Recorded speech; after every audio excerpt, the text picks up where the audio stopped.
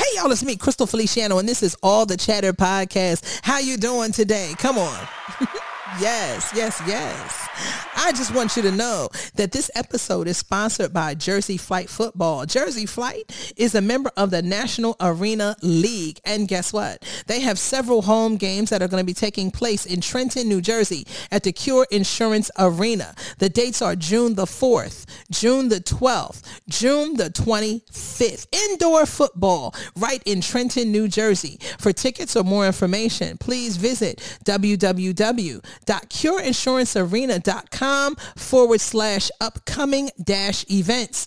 www.cureinsurancearena.com/upcoming-events, or you can call 609-310-1233. Also be sure to visit www.jerseyflightfootball.com. Come on out, everybody, and let's take flight with Jersey Flight.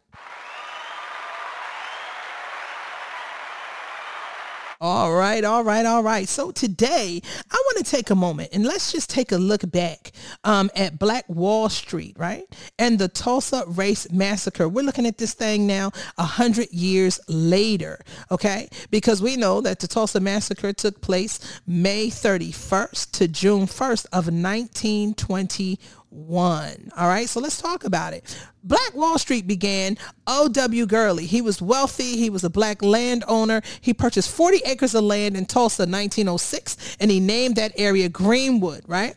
And so the population came from formerly enslaved black people and sharecroppers who relocated to the area, running from racial terror that they have felt in other areas, okay? So Oklahoma still was segregated at the time. So as Gurley opened up a boarding house, grocery stores, and sold land to other black people, they then secured their own houses and opened their businesses, right? So then the population grew 11,000, right? It grew to 11,000 and the area became an economic powerhouse. And then they called it Black Wall Street. Okay. So Greenwood then, having things set up, functioned independently. Now let's listen to this.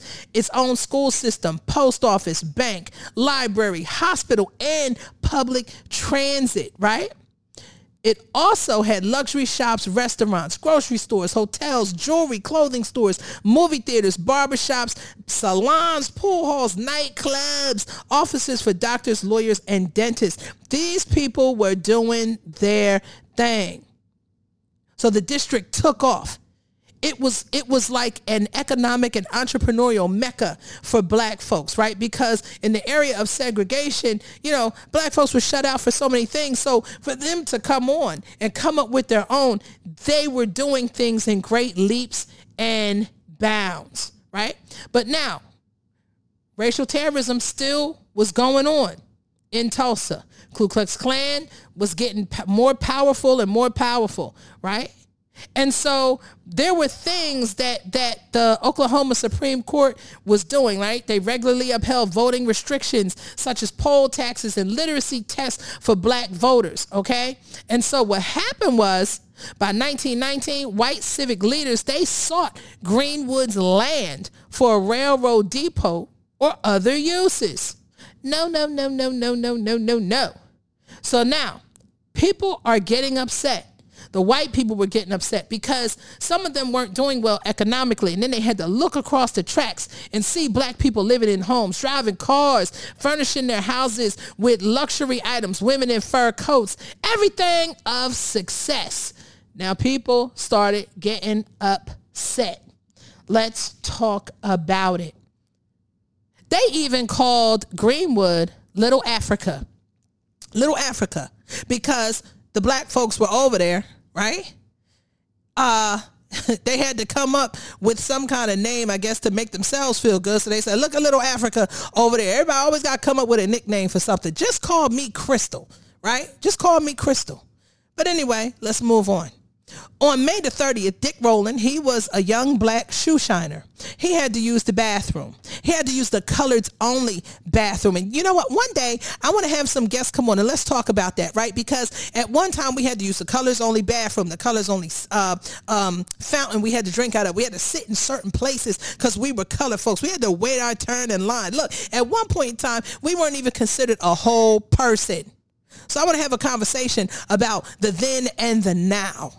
What's going on? What's still going on? What's happening in our faces? What's happening behind the scenes, right? Because there's still a lot of things that are going on, seen and unseen, to continue the inequity, right, that's given to the black male and female. So anyway, the young man had to use the bathroom, and the bathroom was located on the top floor of the Drexel building, right? So now he goes to get on the elevator. The elevator is operated by a white woman. Her name is Sarah Page, young white girl. Okay, cool. Roland goes to get on the elevator. Dick Roland steps onto the elevator, and he tripped. So you know how you trip, you fall forward, you put your hands up in front of you because you want to brace the fall because you don't know what's going to happen. He lunges forward or falls forward, and he clings onto her dress, and it tears. Not that he was looking to do anything. He just was trying to brace the fall. She screams out, right? Her name is Sarah Page. So she screams out, ah, right? Not that she was being attacked or assaulted, but because she probably was stunned at what had happened, just as he gets nervous or whatever. He jumps up. He takes off out. Because Dick Roland runs out now, a white shop owner sees, him running, heard her scream. So now he goes and tells the cops, well, he attacked her. Now they go and arrest him the next day. So now Dick Roland is arrested. So now we're at court. People are learning about what's going on. People are hearing the story. Now we're at the courthouse. So when the Greenwood residents learned of the impending lynch mob that was going to be there at the courthouse, right?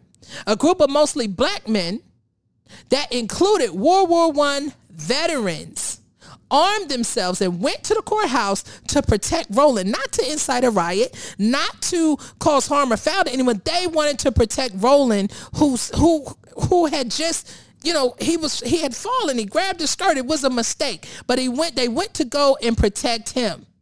Right? And guess what? That means of protection became commonplace whenever black folks were on trial. Because why? Because the end result was that they would face a lynching. Right? They would face a lynching. That was just it. Here we go. So now the sheriff told the people, y'all need to get out of here. You need to get out of here. So now there's a white mob also. And that mob grew to more than 2,000. And the police didn't tell them nothing. Okay. So now, later on that night, the armed black men return back to protect Roland. A fight breaks out. A white man tries to disarm a black man, prompting a shooting, right, that lasted throughout the night. So now, because the gun was discharged, people are shooting all over the place. Now they're tearing up everything. So in the early hours of June 1st, the then governor, James Robertson, he sends out the National Guard and declares martial law. Okay? So now the national law, local law enforcement, and then some deputized white citizens canvassed Greenwood. They canvassed the area to disarm, arrest, and move black people to nearby camps, dragging some folks out of their homes. They dragged some folks out the homes. Listen to what I'm telling you. It resulted in the uncontested mob outnumbering the remaining black people by 20-1. And not only were they shooting and burning up the places, the homes, the businesses and everything, Old World War I airplanes dropped bombs on Greenwood. They dropped bombs on them, with the mob shooting black people, looting and burning their homes and their businesses. Listen, all they went to do was make sure that Roland was okay and didn't get lynched. That's all. As a result of this, the angry white folks that stood on the other side of the track looked at this as their opportunity to tear up Little Africa, as they called it, right? You heard what I said. The governor said, y'all can go on out there. I'm going to deputize you. Now, I've never heard of anyone deputizing black people to go out and right the wrongs that have been done to them by white people. But, again, this whole spin is very interesting. So they took it as an opportunity to tear up what these black people had worked hard to build up. In the end, Sarah Page, the woman in the elevator, she never even pressed any charges, right? She never even pressed any charges. And the law never even held one person responsible for killing as many as 300 black Americans. 300 black Americans were killed in this melee. Now, to add further insult to injury, pictures of the burned black bodies were shared as postcards and sent to white families, almost like trophies, right? Like when they would lynch black folks and take the picture, they burn the crosses and do all of their ritualistic acts to dehumanize, disrespect black people. They took the pictures of the aftermath of what they had left and mailed them as postcards to their families. And not one person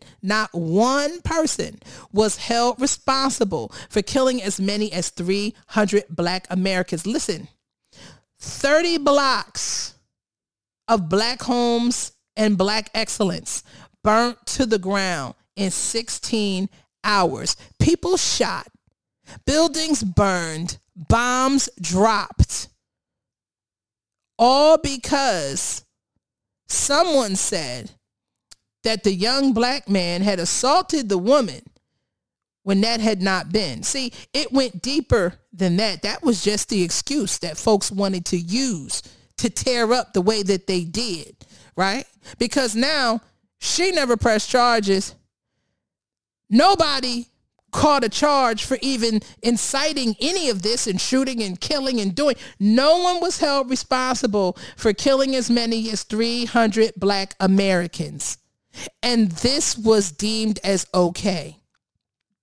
These stories you won't hear in the history books or read in the history books, right? Not the ones that we see in the schools that we attend. They won't be taught in the history classes. You would think that black folk were merely just slaves. Not that they were inventors and creators or people that helped build the nation. No. Remember, again, I say it. At one point, we weren't even seen as a whole person. They don't want us to vote. They want us to be educated. Nothing. We should just be glad to be here. No, that's not it. That's not the answer. And so we have Black Wall Street, a look back on the Tulsa Race Massacre 100 years later today. 100 years later today. Many lives were lost and families destroyed and businesses destroyed, but the story will live on because of those willing and brave enough to continue to tell it and educate. And so I challenge those of you who know about Black Wall Street and what happened to continue to tell the story, to make it manifest. I encourage those that have the means to do so, look to build your own Black Wall Street in your community. The power of the black dollar is great, and it can be done, right? It can be done. For those that just learned about the story, I encourage you to tell other people about it and to continue to dig deeper, to educate yourself on the history that many would like to remain untold and untouched. There are a great many people that have done great things to help make this nation what it is. There were many people who were used to help build the nation to be what it is. And their stories deserve to be told. There's more to the story than what's been projected and presented out there.